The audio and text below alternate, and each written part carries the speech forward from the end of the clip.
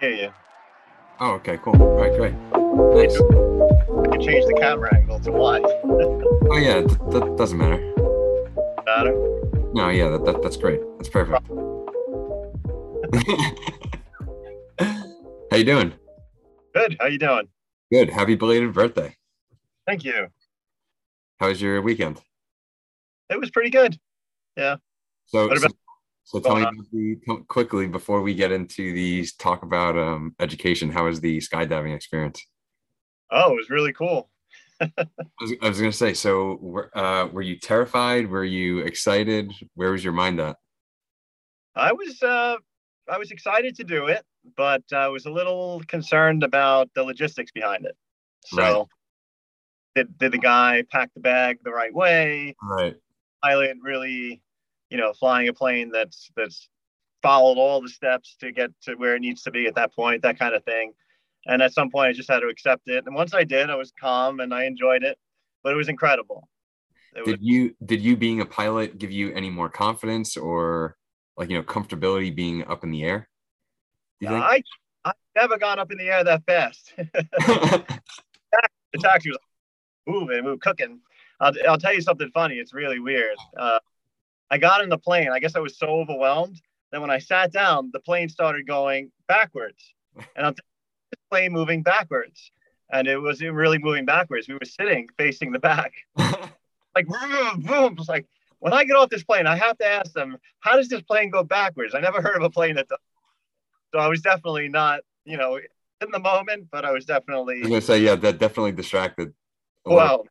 Yeah. So it's hard to explain, but it was very cool. One Yeah. of the when I jumped, it was one of the most freeing moments of my life. Britt actually bought me um, the ticket to go for my 23rd birthday. It was the first birthday gift that she bought me. Nice. She was too scared to go herself, but it was a surprise too. So I had no idea that I was going the morning that I was going.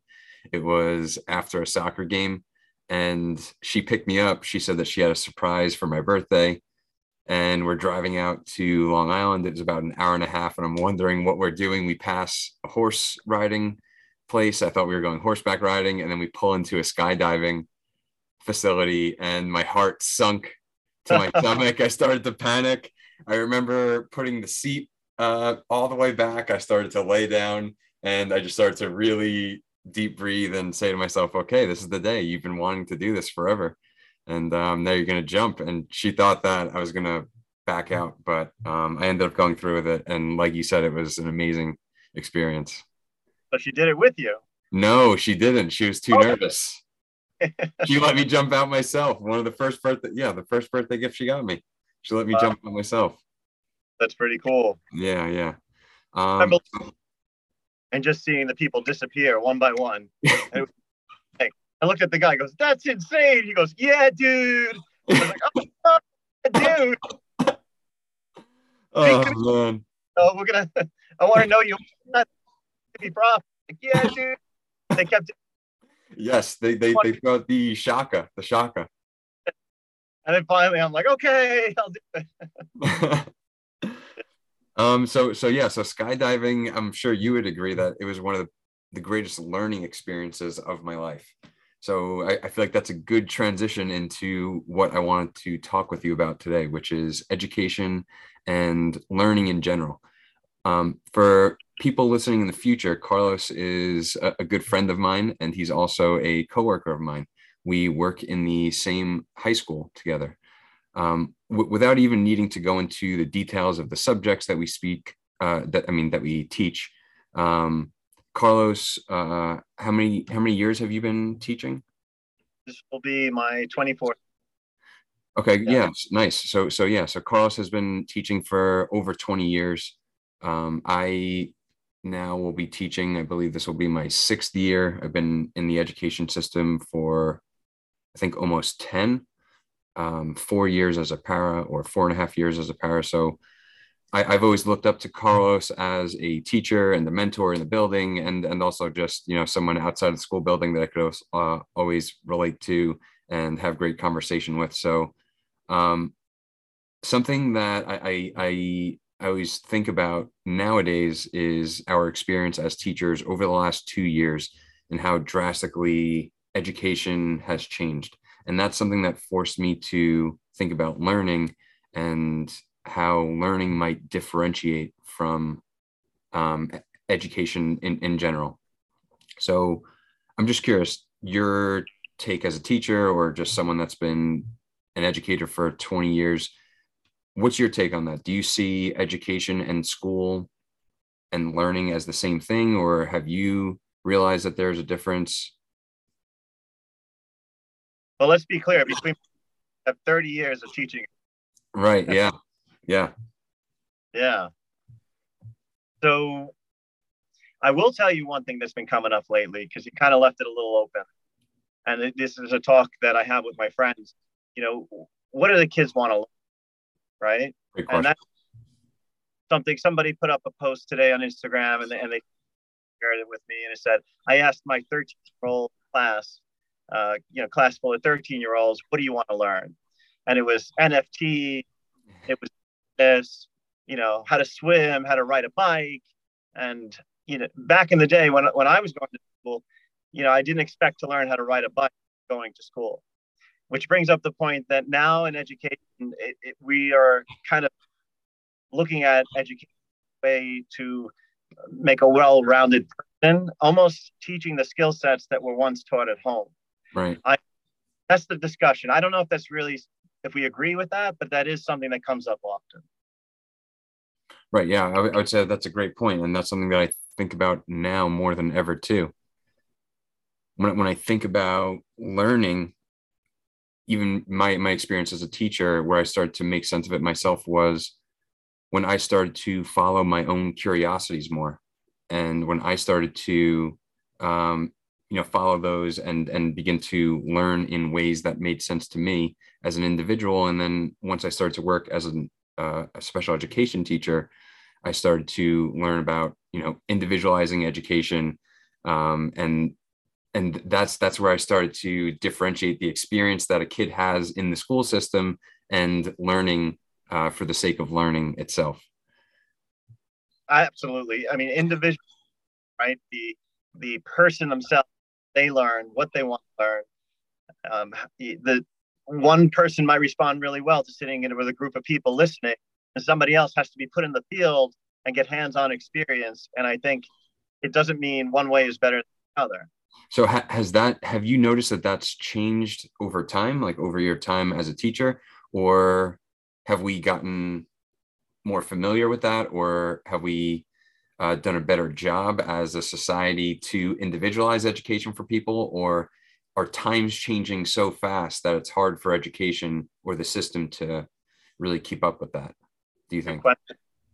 That at our level, because we're aware of these things, advocate for experiences for the students that are real and that will get them inspired. And if you inspire somebody, they're going to want to seek to learn. That's the goal, I think.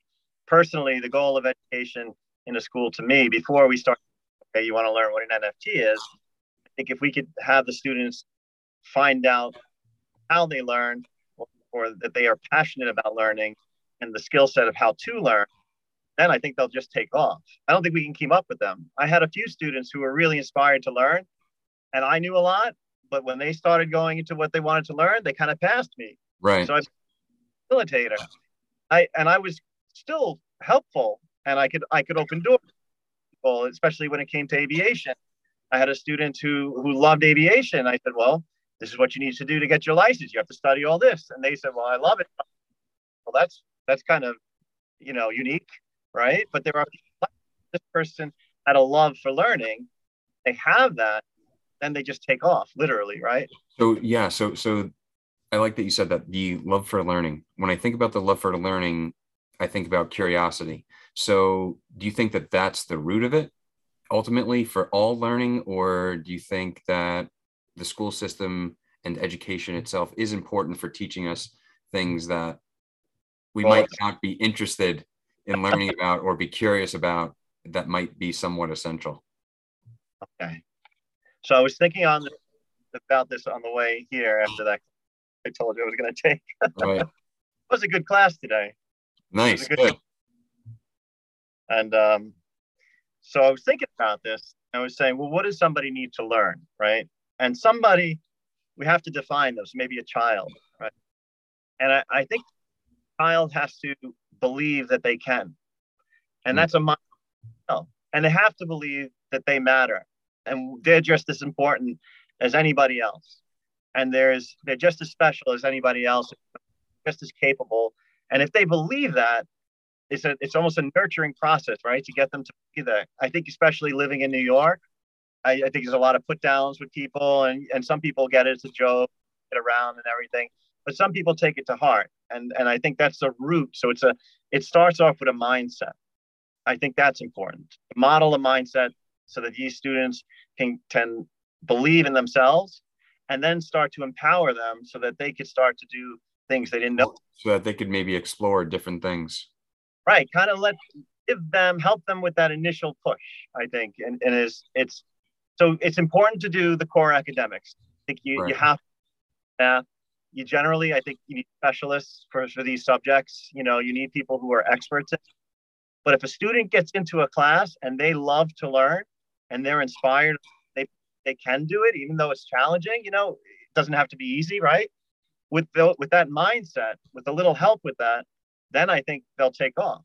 I don't know if it really is because you were tutored or you homeschooled, or if you're in a private school or you're in a public school. I think they all have their benefits. I think the ability to be with different people comes from a public school. You're with people from all parts of the world, all different financial levels, especially in New York City. Right, you know, and you make friends, and you have people that give you friction, right? And you have to learn how to balance, and that's real life. So that skill set is tremendous, and usually we'll have the building. I think if I were to say it, and I can't speak for the whole country, right, of education. Right. People say to me, "Oh, you know, why don't you teach people how to do taxes?" You know, I struggle with that one. Right? First of all, they'd probably be bored. Number one. Number two, you get an accountant, right, or a CPA. What would you get? Who does the taxes? See, right, right. Then they'll say, "Well, it's important." I said, "Okay," but I don't know. I hate when people say like that. Well, when I think about what we should teach, I don't have as much experience as you do, but what I've come to is how to think, not what to think.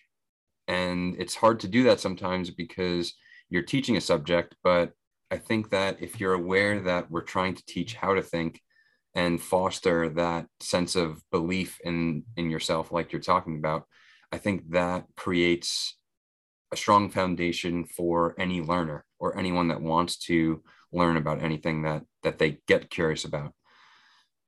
So I think that's a really good focus for the education system. But now when I'm thinking about what the focus is, I don't know if that really is the focus. We'll right? And they'll all disagree on how you Right. agree, but they all have their own views. And I think that's the challenge as well. One standard. We want to get the students to kind of figure out their own way, right? Right. So now, do you think that forcing kids, I guess not forcing kids, but kids being forced to experience, maybe more independent work online, was a good experience, or it was a somewhat of like that friction could be good in some way, shape, or form, or ultimately kids would benefit more from being, back in person, or that's another thing that's individualized? I think I can answer that by saying I'd rather be doing this live with you in the same Right. room. Yeah. I would tend to agree. Even when I think about it myself, I see some benefit to education, or there being some form of education being pushed online, but there is a human factor to being in person and having those conversations in person. So I would agree. Person, to a few experiences. It's kind of, if you're interested in, you have the book, you have the study material, and you could open the book and you could read it. And some people will be fascinated by it and they'll read the whole book. But most schools, what they'll do is they'll show you the books and they'll say, we need to get you in the plane right away. Okay. And then the plane, and then you get inspired, you get fascinated, and you just get home and you say, I need to hit the books, right? So and for me personally, I tried it. I got to a certain level and I said, I just need to read the books. I don't need to pay all this money to fly yet. I'll just read books, and then I'll hop in the plane for 2 weeks, learn all the mechanics, and I'll have my license. So I bought the whole program, and the program sat there, and I started to watch a couple of the segments, and then I said, "But I'm not flying. I'm losing interest." Right. Handful I have. Right. Yeah. So I think that that's a very human thing. I think um, there will always be an in-person quality to learning. So now when I think about how learning has changed over time, so even the internet has played a huge role in how learning and education has changed over time. So what was that like? What was it like teaching without using the internet or without the kids having, I mean, the access to the internet that they have today, or at least the robustness of the internet today Well, we compared had to, we right. had They had computers, but at least not supercomputers in their pocket. the reprinted every year. It was in books, Right. and some of the books, being in the science area, some of them didn't keep up with the latest. Right. How we get to expose students to some really cool new telescope pictures of the universe, immediately, and Right. students part of the Mars rover land actually landing. Back then, we had to find a VCR and put a videotape or something. So it's learning now.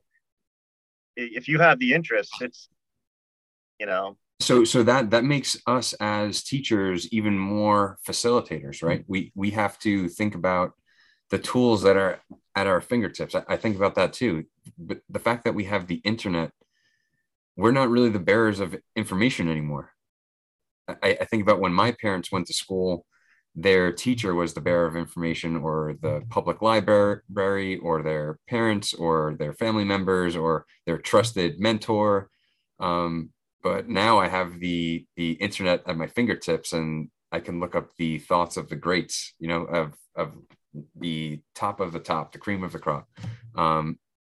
So who am I to assume that I'm the bearer of knowledge when you have access to that? So our role as a teacher has seriously changed because of the internet. And I sometimes don't know where that role will go in the future. Sometimes I see it diminishing.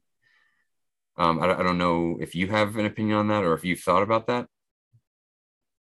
Well, I think that will be doing something that you had mentioned earlier, catering individual. I Okay. think ability, or as people could have the ability to see that this student would benefit trying to learn this way and benefit this way, and we could kind of guide and direct them. I think using technology as well, but I think we do serve that purpose for sure. And And then just so, being a person and demonstrating, I almost feel like teachers to be specialists in something for themselves. I think the students they appreciate they if the do. teacher piano really well, or if the teacher writes because they love to write. There's that saying. What is it? What's that terrible saying? If you those who do, what is it? I don't even know. What is it, Michael? Those who can't do teach or something like that. Is that the one you're talking about?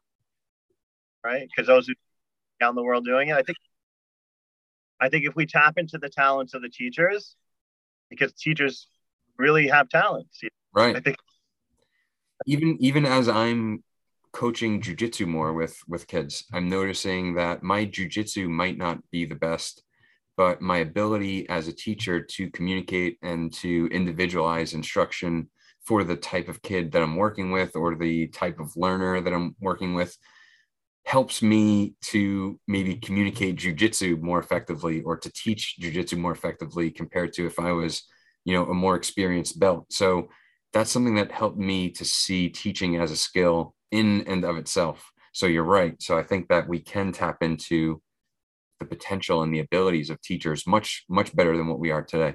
If you think about the staff that we work with, incredibly talented individuals in their own right, a lot of them.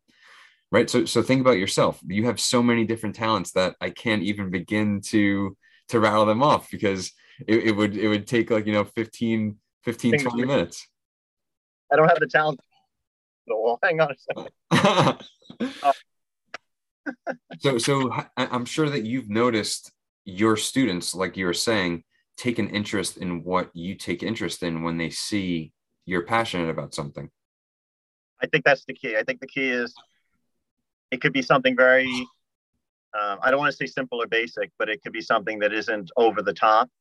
And is when a teacher is showing and they're inspired, talking about how they're actually hit, I think that inspires the student, and that's contagious. Even So when what is it about that's contagious, do you think? that's not, I don't know, it's up to the level, right? That's Is that the curiosity? Is that the like that spark in the person that you see them come alive? Like when I'm seeing you roast the coffee when you're making me coffee, I'm seeing you, use the program to record the temperatures that the bean is roasting at so that you could replicate it over time. That's me seeing you get passionate about something, and I'm then feeling passionate too about that whole process. So I don't know if I would call that curiosity, or I guess maybe curiosity is a part of that, but that's something that I'm trying to figure out and I'm trying to better articulate because like you were saying, I think that if we could figure that out and we can get to the crux of that, I think we could tap into the potential of teachers and then better the experience of students and create a better learning environment and learning experience overall. definitely. Um, yeah, so I when I think about what I could do as a teacher and what role that I play, I always try to think about like stuff that you do, and you definitely bring in your passions to the classroom. And something that I like to do is definitely make time to get to know the kids, and that's something that you definitely do very well. So what role has getting to know the individual on a personal level played in education, or at least your experience in the classroom over time?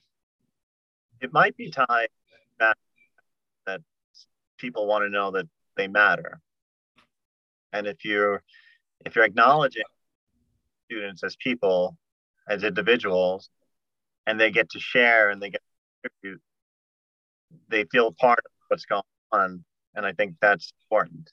So it could stem from that. There's a lot there. We can get really, we still have to what's the right mindset, and is it one type of mindset, In, which in ties what, right. In what way? So what do you mean? Mindset regarding? well, what could be a simple idea that I want to instill at the students at a young age. Okay. Yeah. So what kind of mindset? I would say I would want kids just to get curious about something, right? I don't know. I would want them just to leave my class being curious about something. If I could get them interested in a fact or a question, or have them leaving asking themselves a question, thinking about something for a little bit longer than what they normally would have, that's a tough one. And we have to consider students are coming from a world before they enter the classroom and are Which is involved in the tough. world. Tough. It might be normally tough. It might be that something happened. Maybe a loved one had passed or big, and that affects the students a lot. So it is dynamic. It's constantly changing. I think that's the role of the educator now, to understand that. Very difficult to replace an educator with an AI or Right. robot. You have to be aware of these things. Yeah. Well, this student's acting a little different today. I wonder why. And sometimes some acknowledgement without getting too into it, right? Some form of acknowledgement, or maybe just a little extra, cheer that person up in a clear mindset again, and then they're ready to learn. Get preoccupied. I mean, there's systems that haven't eaten, right? I was going to say, so I'm sure if a student was preoccupied or was coming from a tough home environment or hasn't eaten, right, or just doesn't have a good quality of life, I'm sure it's extremely difficult to, be well behaved, or, be focused in class, or to learn, or, maybe to leave inspired from Mr. Lucchese or Mr. Rodriguez's class, so yeah, you're right. That's a great point, is keeping in mind where the students are coming from, because it could be drastically different than what we're experiencing. And that's why it's important to have Right. log of preparation and a system in place to help that are in need. And we are catering more educational system. I don't know if the public generally understands. A lot of times, the educational success is measured by Test score. That and show the progress that these in that sense, right? So we have the idea of standards, which are important, the idea of growth for these students. Right. Yeah, so that goes back to the mindset. Is there something that you did, or that you keep in mind in particular to, I guess, make up for maybe what the system doesn't do correctly, or what the system can't do itself when it comes to that? Are you asking about learning desire? Oh, the little things you were talking about before that I like to learn? Yeah. After jumping from the plane, I actually said it was nice to fall, but it'd be nice if I could understand it a little more. So I started reading about it, watching it. It'd be cool to maybe get my license. Jump. And then I'm thinking, okay, so you jump, you fall for about a minute. Okay, that's a minute. And then I have to learn how to control myself. Okay, that's a lot of jumps. It's a lot of money. And then I remember there's indoor skydiving. Mm. So I went to one of the indoor skydiving. And I told them, I bought some time. I want to go in there. And they said, we have a special. Would you like extra time? And I said, well, let me ask one of the instructors something. And they came out. I said, is it going to be education? Or are you just going to fly me in a circle and bring me up? And they said, well, why are you asking? I said, because I'm maybe interested in to get my license. I want to learn how to fly a little. I want to learn how to control my body. And they said, well, yeah, it'll be education. So I got the extra minutes. And then I went in there. And this is the toughest thing about learning for me. You're ready for it? Ready.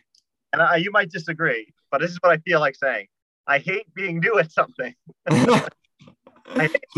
I completely agree in my own experience, but I guess then I would be saying that I'm incorrect myself too, because you've tried so many new things, right? Because you've gotten good at so many things. And I would say that I've definitely tried a lot of new things too. But you're right. There's something too. I hate being brand spanking new at something. It sucks. That's why jiu-jitsu, the ultimate one, because you will get the instantaneous feedback you need. Immediate feedback. Oh, okay. Oh, right. Oh. Immediate feedback, because if you don't learn how to get out of a tough side control or a tough mount, you're going to continue to get put in there, and then you'll either get uncomfortable enough to where you'll quit, or you'll get uncomfortable enough to where you learn how to escape. It's one or the other. And it's the same thing with the indoor skydiving. You arch your back and you can't hear anything. They got to go like this, and then you wiggle sideways. He's like, no, keep your body straight. And all of a sudden you go flying near the wall. Oh! And then, all of a sudden you're panicking, and you think I did 9 minutes. So that's equivalent to 12 skydives. Wow. I'm not telling people about this because I got for myself. Am I going to jump from this plane by myself? I want to be able to around a little. I don't know why. Right. It's very cool. So you did that before you jumped out of the plane, or you did that after? Days ago, I did. Nice. So 9 minutes. Yeah. So that's that. So did you feel like you got a good amount of experience? Did you feel like it was similar? I feel like there's a lot to learn. Right. But the coach said that I probably am overqualified to do my first solo jump now, being what I know from what he taught me. Because what would they have you do? Would they do anything different? In a real jump? Yeah. Of course, you have to learn about the airport. You have to learn more about and they teach you about jumping. But the experience I have floating through the air mostly a lot more than I would have had for that jump, which was kind of cool. And I had to stay within that little tunnel. and he was saying, when you're in the air, go to the side a lot. You'll have the two coaches flying by you. But Wow. and I don't know why I'm pursuing it. I was gonna ask you that next. So why are you pursuing this? Is it a curiosity? Is it something? Is it a fear? Do you feel fearful about it, and that's why you feel pulled No, towards it? skydiving. I'm trying to figure out what the draw is. It was really cool, but there's a big draw to it. Now I'm trying to feel. I don't want to say the A word, but I'm trying to figure out, is this addictive? That's what I'm trying to because it's draw to it, and it's exciting. And would you consider your excitement about jujitsu addictive, or is it a different type of? it is, but it's not. It wasn't as fast.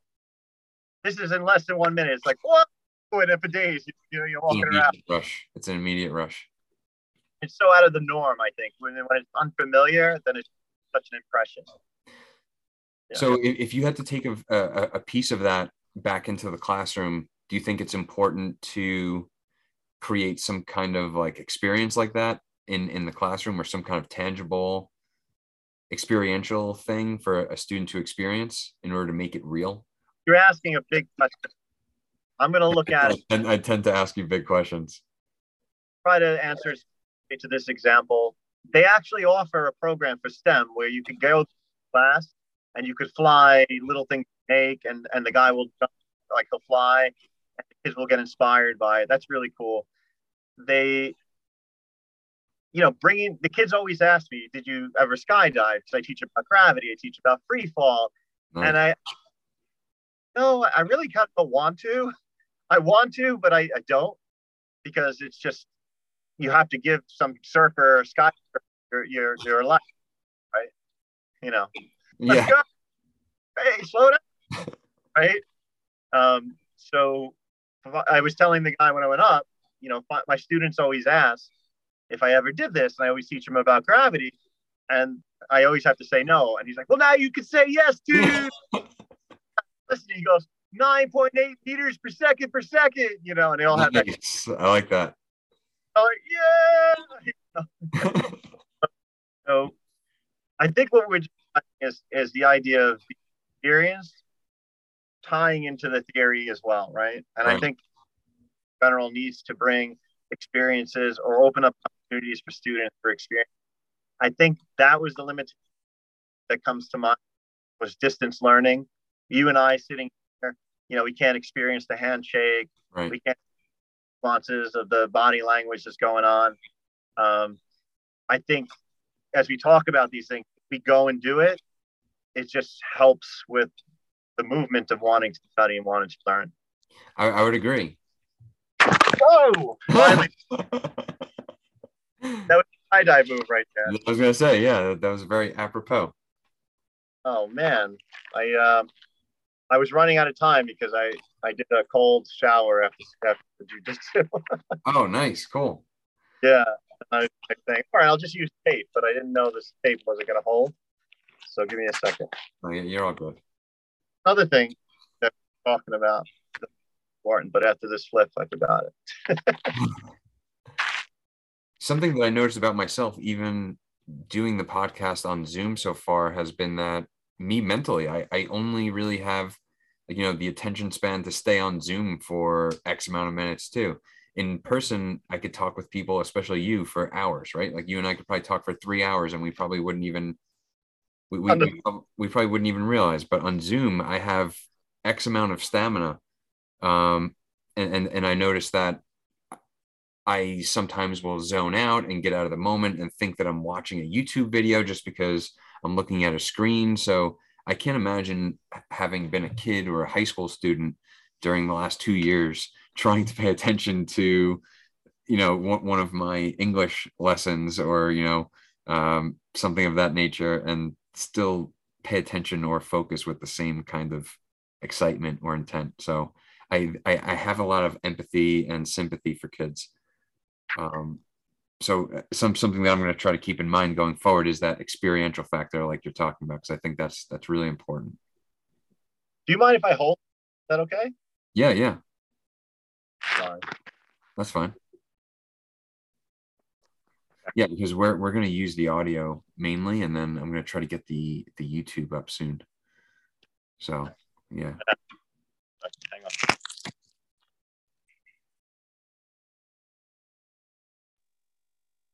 All right. Nice. You there? Yep. My apologies. I literally went down to the minute. I said I want to be on time, 9 o'clock, and then No, you're good. Tape will do it, and then no. No, you're good. Yeah, so I think that experiential factor will always be really important when it comes to learning, especially going forward. I don't know about you, but when I think about how education and school might change in the future, I sometimes think that homeschooling might become a little bit more popular. I don't know how it will be structured, but I think that, smaller pods might become popular. I don't really know how that might work, but I could see people wanting to try homeschooling more. I've looked at the numbers, and homeschooling numbers have doubled in the last, I think, 5 years alone. So the rates at which people are homeschooling their kids are increasing. So I don't know if you thought about that, or just where or how the system might change in the future based on what you've seen. And I know that you're very in touch with trends and tech trends.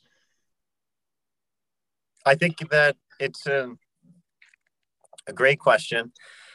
The answer that I was contemplating while thinking about this is that it really depends on the individual. Some people benefit a lot from learning from home. Some people actually like to go to the school system and the way it's structured now. And some people would hope that the school system could be different. Ultimately, I think if we inspire the student to become a learner, right, be respectful to help them understand and help them kind of really believe that they can do it and that they matter, which is true. It is Right. true. It's not a mindset everyone has, but I believe it's true that these things are the key that will help them become lifelong learners. I mean, schooling is only a few years, and then at a certain age, they're out. Right? We're out. It doesn't have to end there. I was going to say, I love that you said that we're lifelong learners, and we all really are lifelong learners. We're learning until the day that we die, but not many people believe that. I think most people think that they stop being learners after college or after graduate school, whatever, or however far their education goes. But that's a great point. We are learners for the rest of our lives. So how would you define a learner? What would or like I think about that, and I would say, is it someone that's curious, someone that's willing to fail, right? I guess that would be a component of it. Someone who, yeah, I don't know. How would you define a learner? I tell people fail at something once, at least one thing every day. And it That's can't be failing at failing to do that. That's because that's the, that's the catch, right? yeah, I was gonna say I would probably, as a teenager, I would probably try to find that catch. You'd be like, fail to do that, fail to do that. Fail to fail. Yeah. Yeah. Which, by the way, what does that mean? That's like The, relax. That means relax in skydiving. the No, shaka, indoor skydiving. the shaka. I want to say it's Hawaiian. Right. It's very popular when we were in Hawaii. I think it just means hang loose. I think it's like That's a positive thing, though. it's like a positive thing. It's like a hello, a goodbye. Yeah. Yeah. It's a very general thing used, and then it's also used in the jujitsu community, which is pretty cool too. I don't know how it started to get used in the jujitsu community, but I assume it came from Brazil. But yeah, Okay. I would be interested to look into how the shaka went from, like, the surf. Oh, maybe no. You know what? Maybe it's from the surfing community too. Maybe the overlap between the surfing and the jujitsu community. That would make sense. Right. Right. Yeah, I would be curious to look into that. Yeah, you see, and that's how my brain works. That's how I've been a learner my entire life. Just that right there, because that thought will then get compartmentalized into, like, the future tab in my brain. And when I have 15 minutes at some point, I'll end up researching that. So when we're going back to what I could do, or what I could, leave my students with. I think it's that, but I'm assuming that as my teaching experience goes on, I'll develop that more too. But right now I'm at I hope I could just inspire kids to get a little bit curious. Well, that's a big deal. If you could do that, that's going to carry you a long way, you know? I mean, it might take throwing somebody out of a plane, but we're not allowed to do that. Right. Skydiving, for anyone who's listening. I think you have to be a certain age to skydive in the U.S. I want to say 18.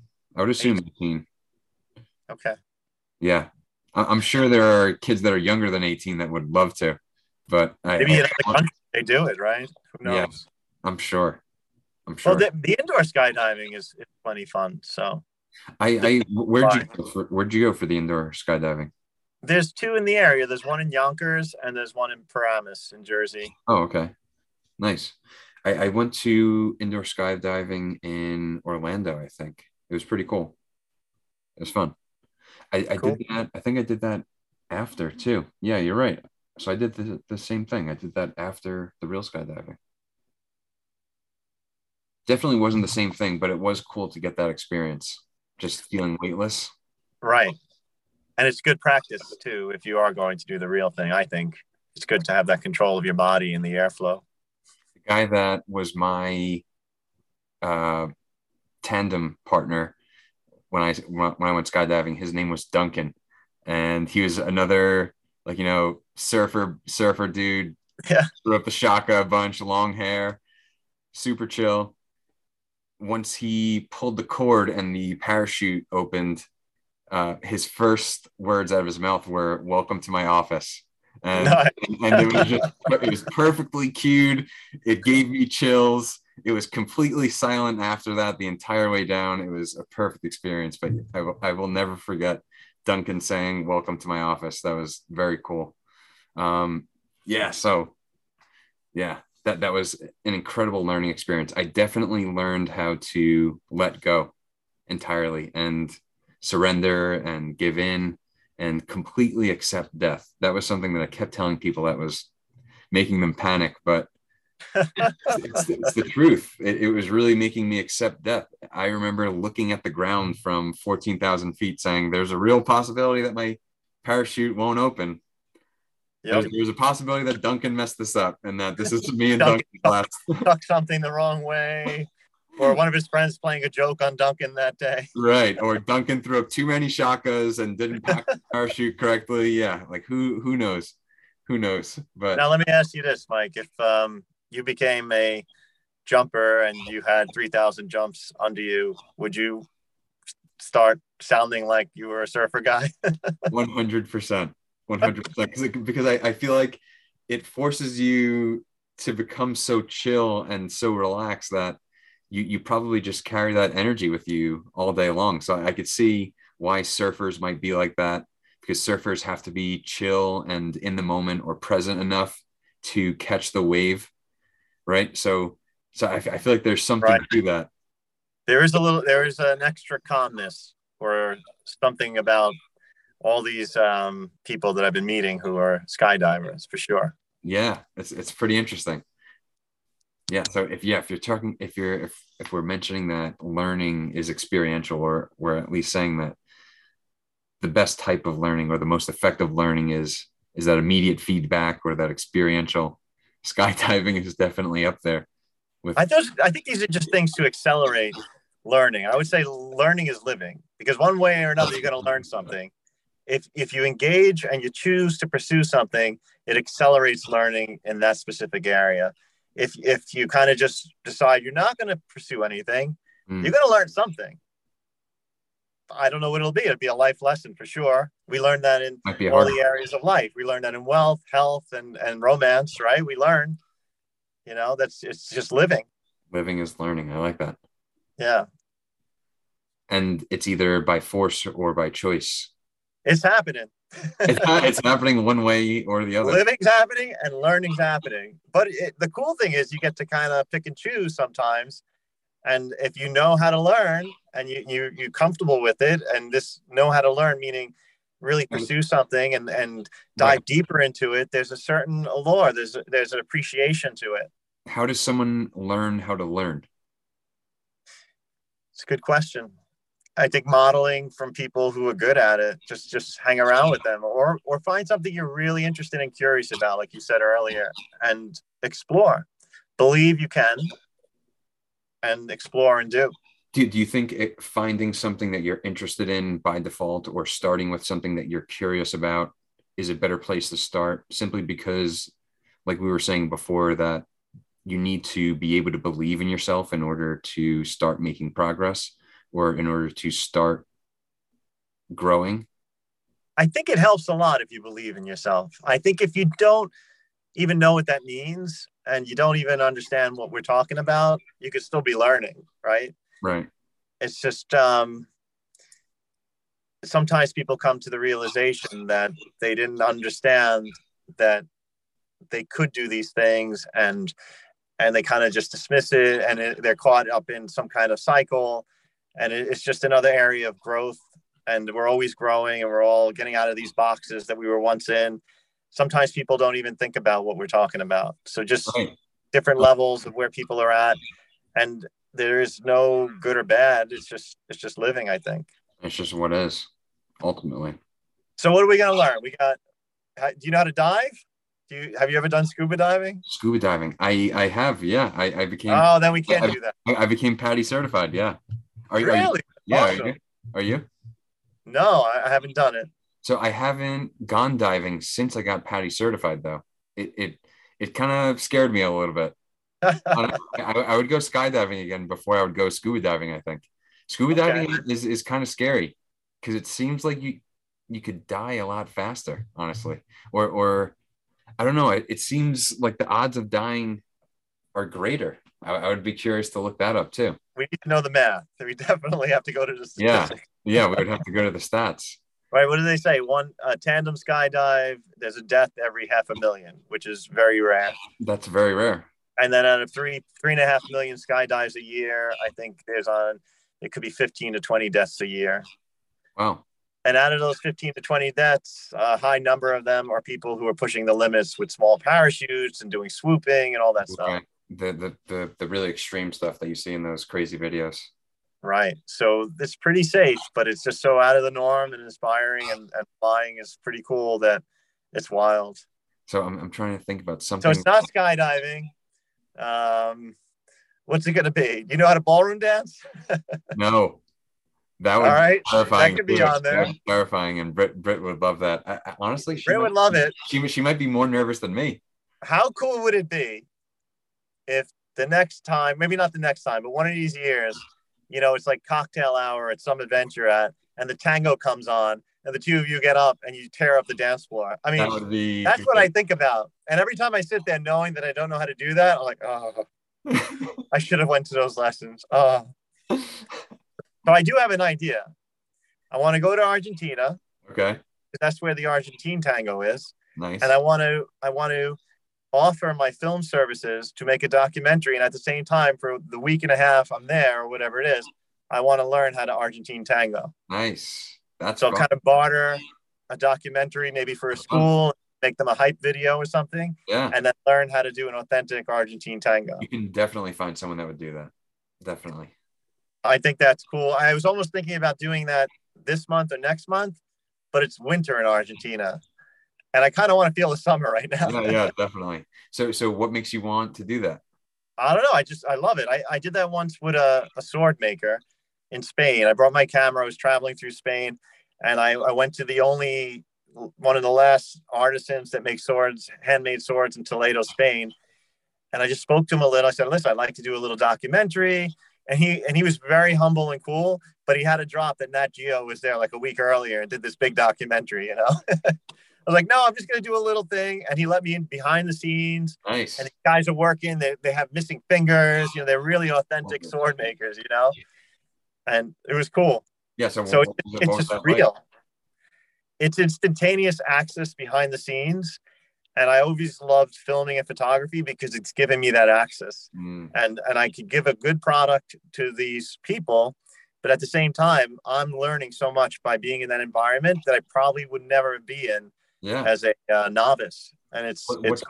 What's been the coolest experience like that as you were recording something or filming something? Okay, so I have some good stories, but a lot of these experiences, because I kind of got into some specific networks of people who were doing big projects. A couple of these projects that come to mind, I can't even talk about. They were all Okay. non-disclosure work, and but it's pretty cool. Yeah, there was some funny times. I got to work with some celebrities, Nice. and they were really nice. And I get to learn and see behind the scenes. And the one thing I did learn about these people who were super successful financially and with celebrity status is that they were, I don't want to say normal, but I couldn't find anything extraordinary about, or just not extraordinary, but different from people I knew. They were real people. Right. And that was shocking at the time. I'm like, these people must be working all the time. They must be, but what they did have was a mindset. What do you think it is? I What's think it's the mindset. They had a success mindset. Um, you know, that's what was would a unique about success them. And mindset they do have a work be ethic. They did have a work ethic that's ridiculous. I'm not going to put that down. I won't say, right? Definitely. people like The Rock, they'll say, oh, you won't outwork me, Right. nobody will outwork me. I'm sure he works pretty hard. And they work pretty hard, right? So, but aside from that, a lot of these people believe in themselves. I think it starts there. I think Would you it's say that success mindset is simply believing in yourself? I think a big part of it is believing that you can do it, because when somebody believes that they can do it, right, they're going to try. Mm. And then of course, when you fail, you have to be the kind of person that gets up again, right? Fall down 7 times, get up 8, right? And then, but believing you can do it helps with that. And when these people do it, they just tear it up. I mean, I think if you don't believe you can, most people will never try.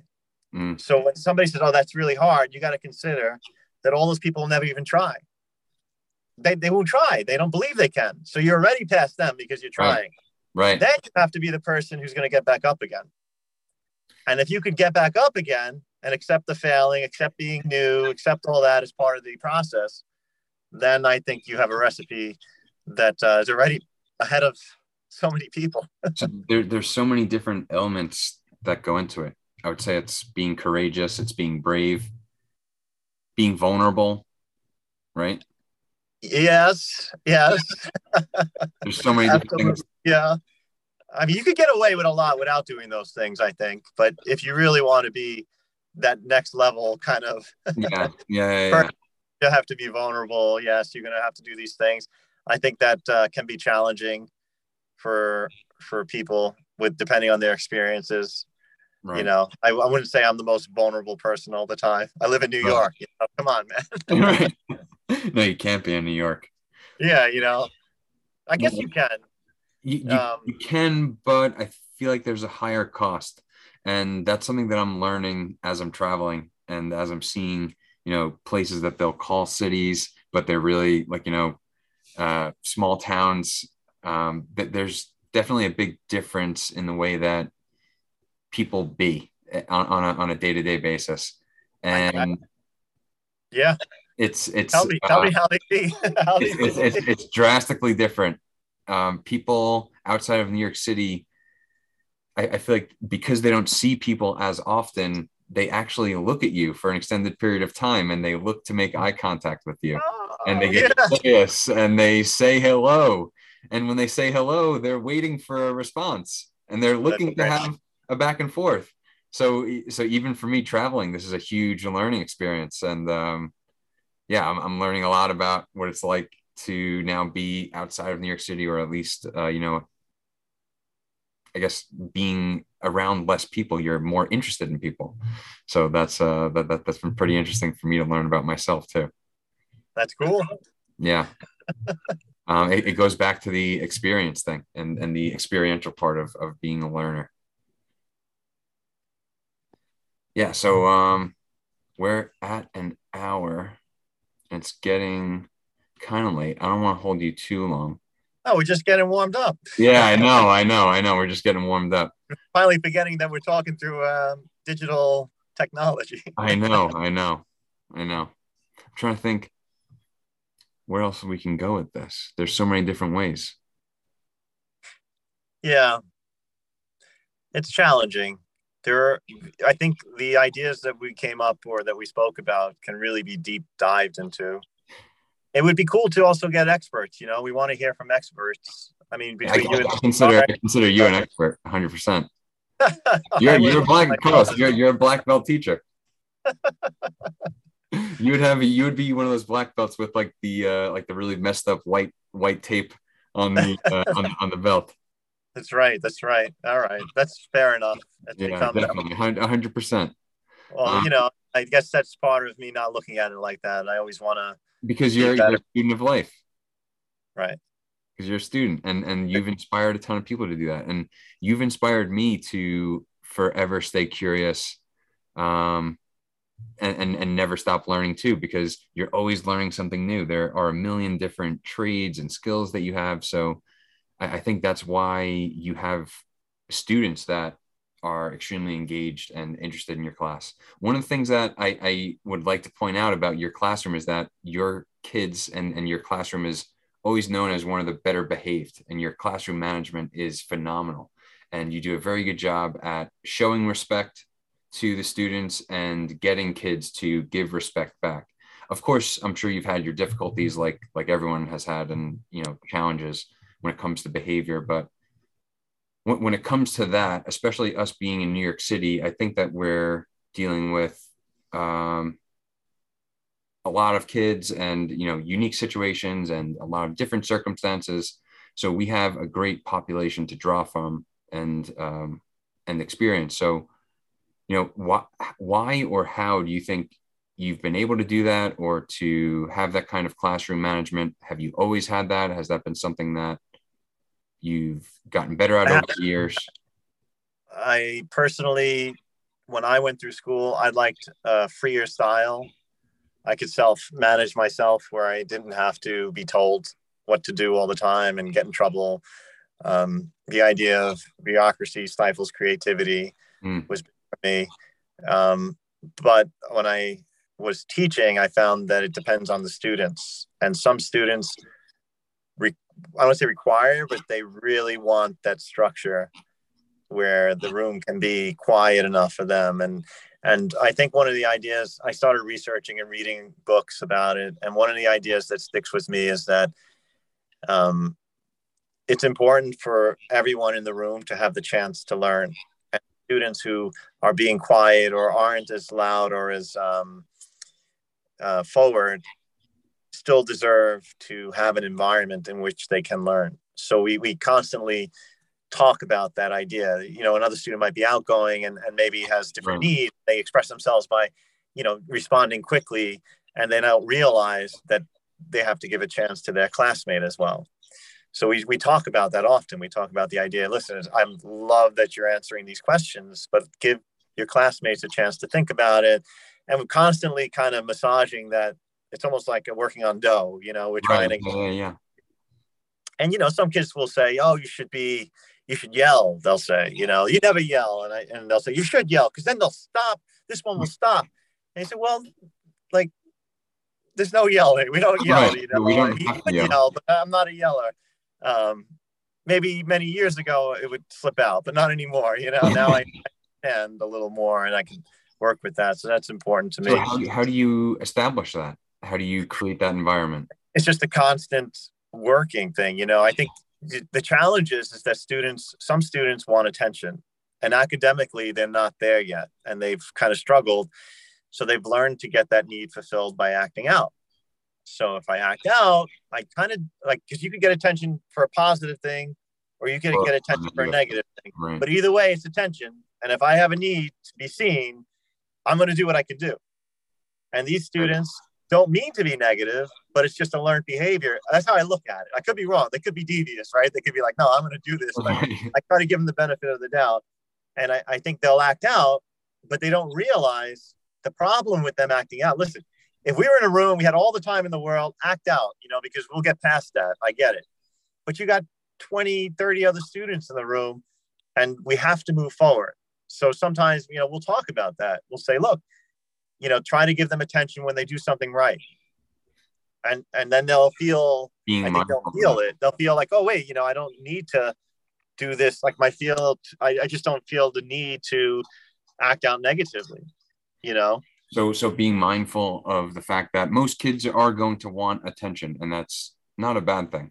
Everyone in some way, shape, or form wants to be seen, like you said, wants to Yeah, be especially if they wants like to be acknowledged. class teacher, they like the things, they want to be involved, but they, you know, in a technical subject, they may not have the opportunity to get that attention.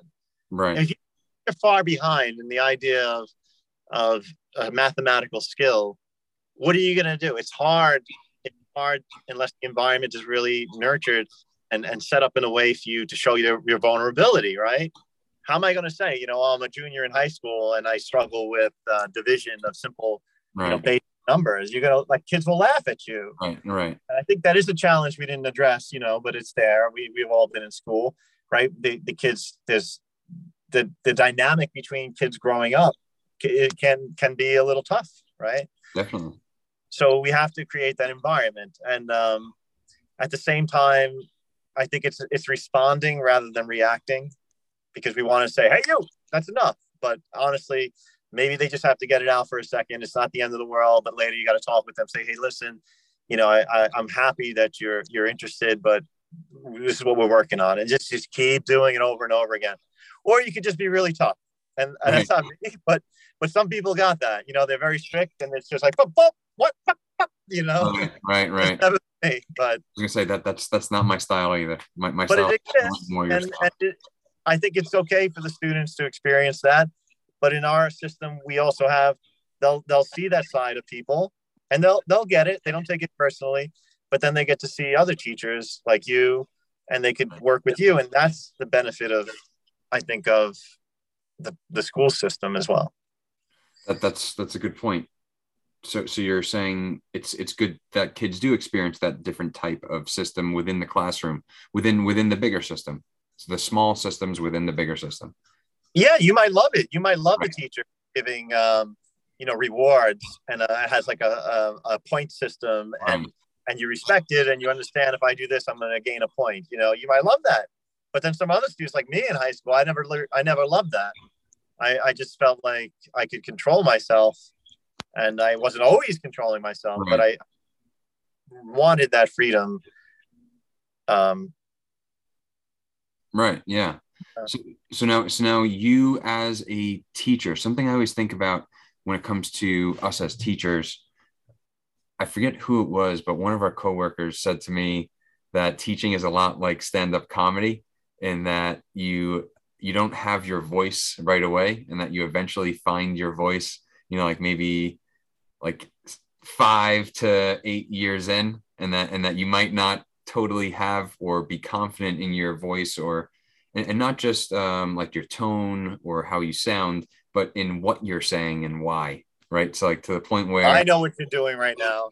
You're calling out the fact that I'm speaking so loud and acting like to no, you rather than no, with you. no, not at all, not at That's all. the teacher fault. That's the problem. It No, ruins no, relationships, Mike. It ruins relationships. no, Can't you not just at all. talk to me? Wait, what'd you just say? I'm not one of your students. Like, oh, No. yeah. So that analogy struck me because I love stand-up comedy, and also because I'm a new teacher, and I haven't gotten to that benchmark yet of years where that person said, and I'm sure it's different for everyone, but it gets me excited to just think that I'll continue to develop as a teacher and see that growth over time. So I don't know if you felt something similar, or if you felt like, it took 5 years, or, like if there is a certain point, or it took a certain mindset in your head to eventually feel comfortable with a classroom, or standing in front of a classroom, setting the tone, and, creating that small system within your classroom. Yeah. It's been definitely ups and downs as far as, getting to a point to be clear of how you want to be with the students, and it grows, right? So you learn new things.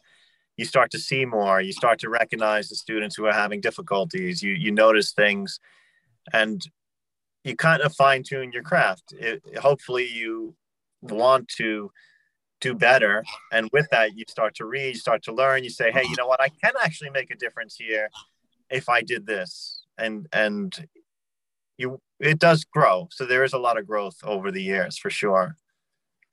And like you're saying, I guess it's never ending, like anything else. And that's why I love thinking about teaching as an art, like jujitsu or like any other form of expression, because it really is the way that you're facilitating, or the way that we're facilitating or teaching, um, really is an art. It's and that goes back to what you were just saying, where it's good for the kids to experience that different, smaller system within the larger system, because your system is your expression of who you are, right? And Right.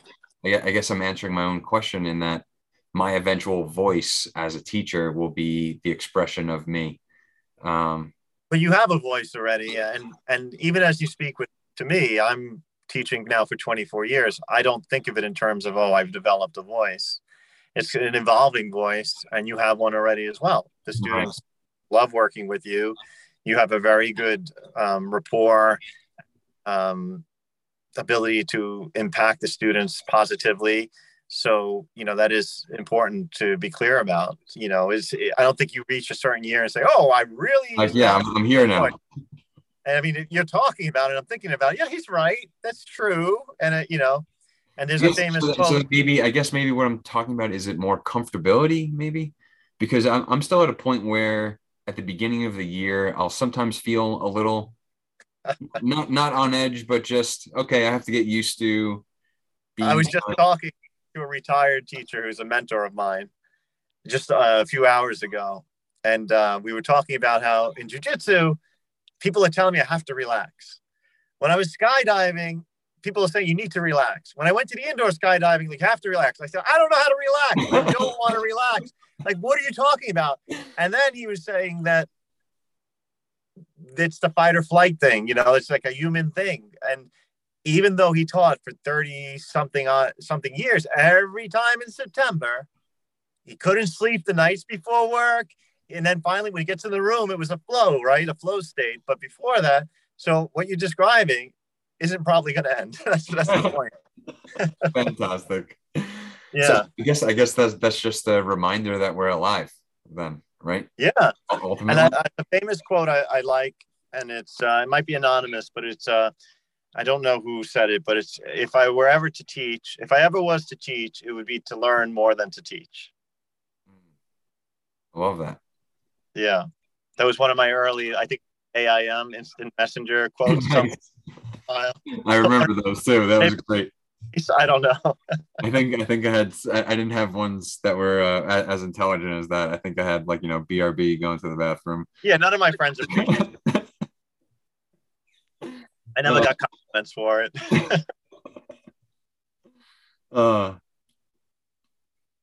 Yeah, so that's it's interesting. And I love teaching now, because I didn't have a good experience as a student. Not that I didn't have a good experience. I just don't think that I had the experience that I could have had. And I always, like, disliked school. I was never interested in anything. So I guess where I try to find my purpose is, like, making that a fun or an interesting place for kids to come and, like, to want to learn, because I guess you have to be taught how to learn, or you have to learn how to teach yourself how to learn. You're someone that definitely knows how you learn, right? You've gotten in touch with how you learn over time. You can teach yourself, I'm sure, almost anything. I'm sure you can rattle off a couple things that you just taught yourself, even roasting coffee, right? Most recently, I've been getting into roasting coffee. We're going to develop a program at the school so the students will learn how to roast coffee, and they'll understand the historical, cultural ties from America and all that equatorial region across the world, Africa, all these areas. We're getting in touch with the local farmers. We're going to get the cultural ties. I networked with a bunch of people at the Specialty Coffee Association Boston Expo, where they want to speak to the kids, and they do all the traditional. There's in Burundi, there was a whole women's leaders kind of coffee farming that in group that wants to talk to the kids. Nice. it's all the way from seed to cup, and the commodity behind it is big business, and it's exciting. We networked with real world business that imports, beans. It's really cool. Yeah, That's everything that we've been talking about. That's real world experience. That's something tangible. They're incorporating math, science, right? Yeah, math, science, history, Yeah, history, write-offs, business, literacy, entrepreneurship. We're going to get businesses to help with that. That's incredible. Yeah. We're making a product. We're doing drone cooled coffee. Yes, yeah, drone cooled coffee. Heard it here Right. first. We roast it. We put it in the tray. We zip it up into the air and get a taste of the atmosphere. The world's first drone cooled coffee. We did it. We had the first delivery of coffee by a drone on campus, and we had the world's first, as far as I know, drone cooled coffee product. Carlos, that is learning, man. That is what I call learning. That is what I would call the educational experience. Yeah. If I was a kid, I would beg to be in that class. I don't. Go ahead. We had one of the first drone classes, I think, in the city. We developed a program. We had the first ones. Yeah, years ago, and we did a whole big thing for a bunch of city schools where they came and they all started getting interested in it. We did FAA Part 107 training so the students can get their commercial license to fly drones. We had a student who jumped on that opportunity, so that's really cool. I didn't realize we were the first ones. Pretty sure. I don't think. I think we were on the leading edge. Nice. So we get to do unique things. That's why when we asked earlier, when you were talking about how education is going, it seems to be unique experiences, even though it's within a system that is grandiose. When you have people who are interested in doing things, we can bring these things to the students. I was gonna say, so it seems like I sometimes get discouraged thinking that we can't make much of a change within the big system that we're in, but we can really. And you're proving that, especially with the class that we're talking about. Don't let people know. They might come and shut me down.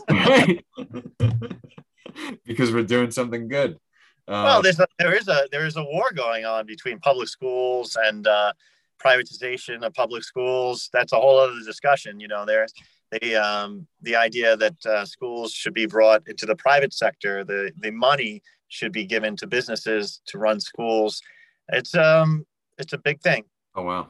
So you mean to take funding away from public schools to put that into corporations? For profit. Yeah. For profit. For profit.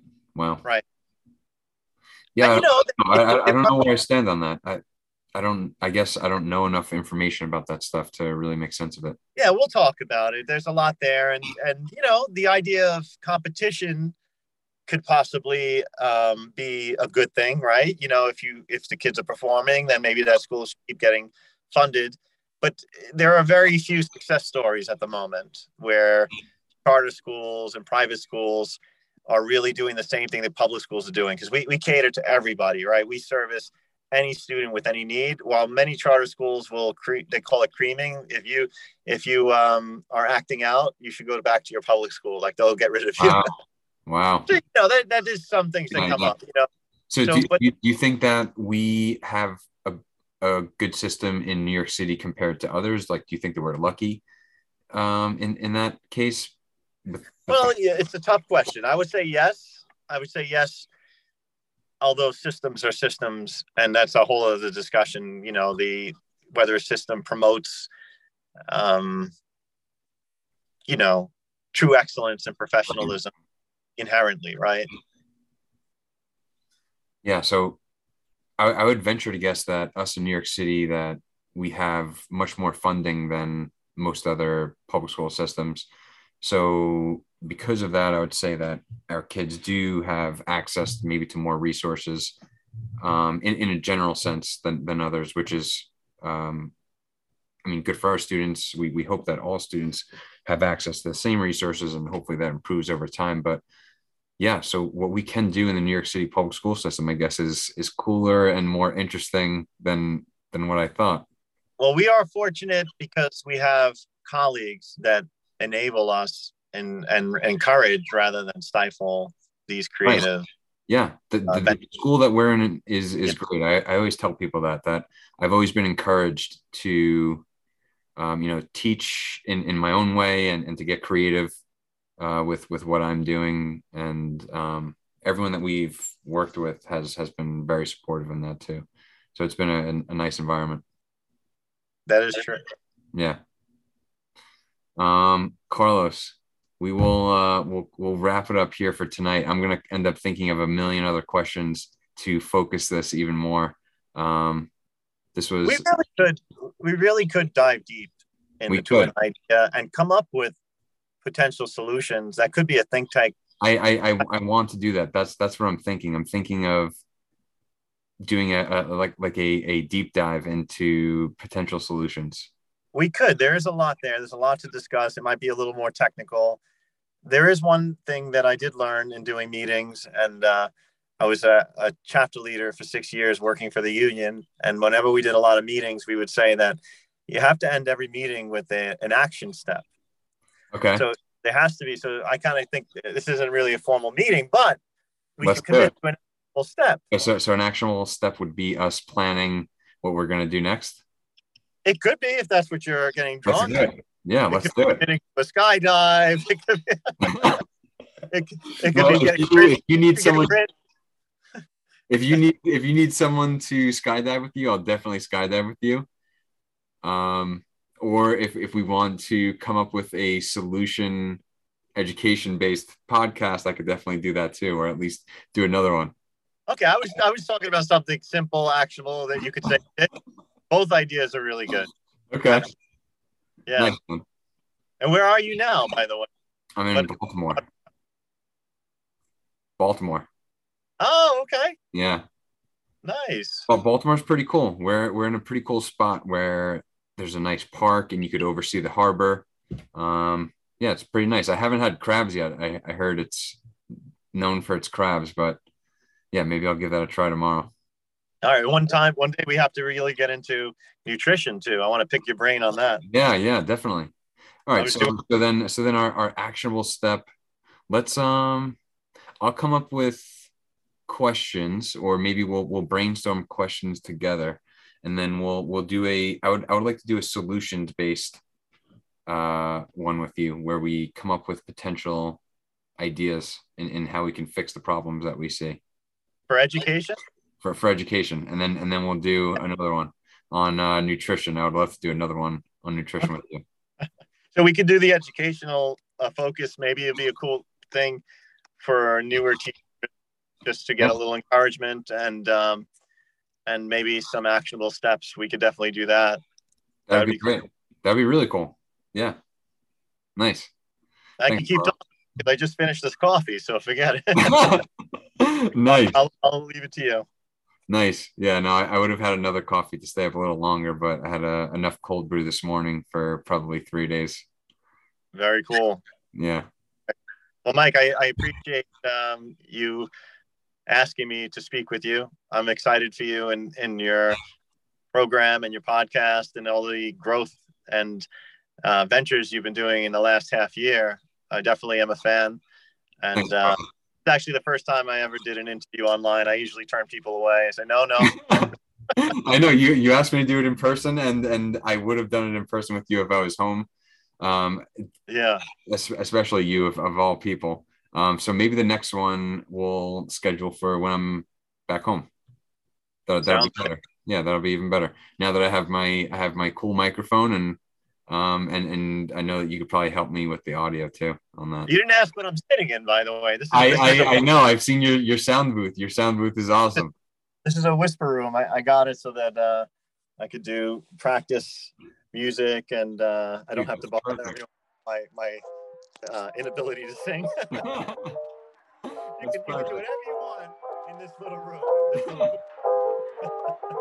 I love the whisper room. Yeah. So, here right now.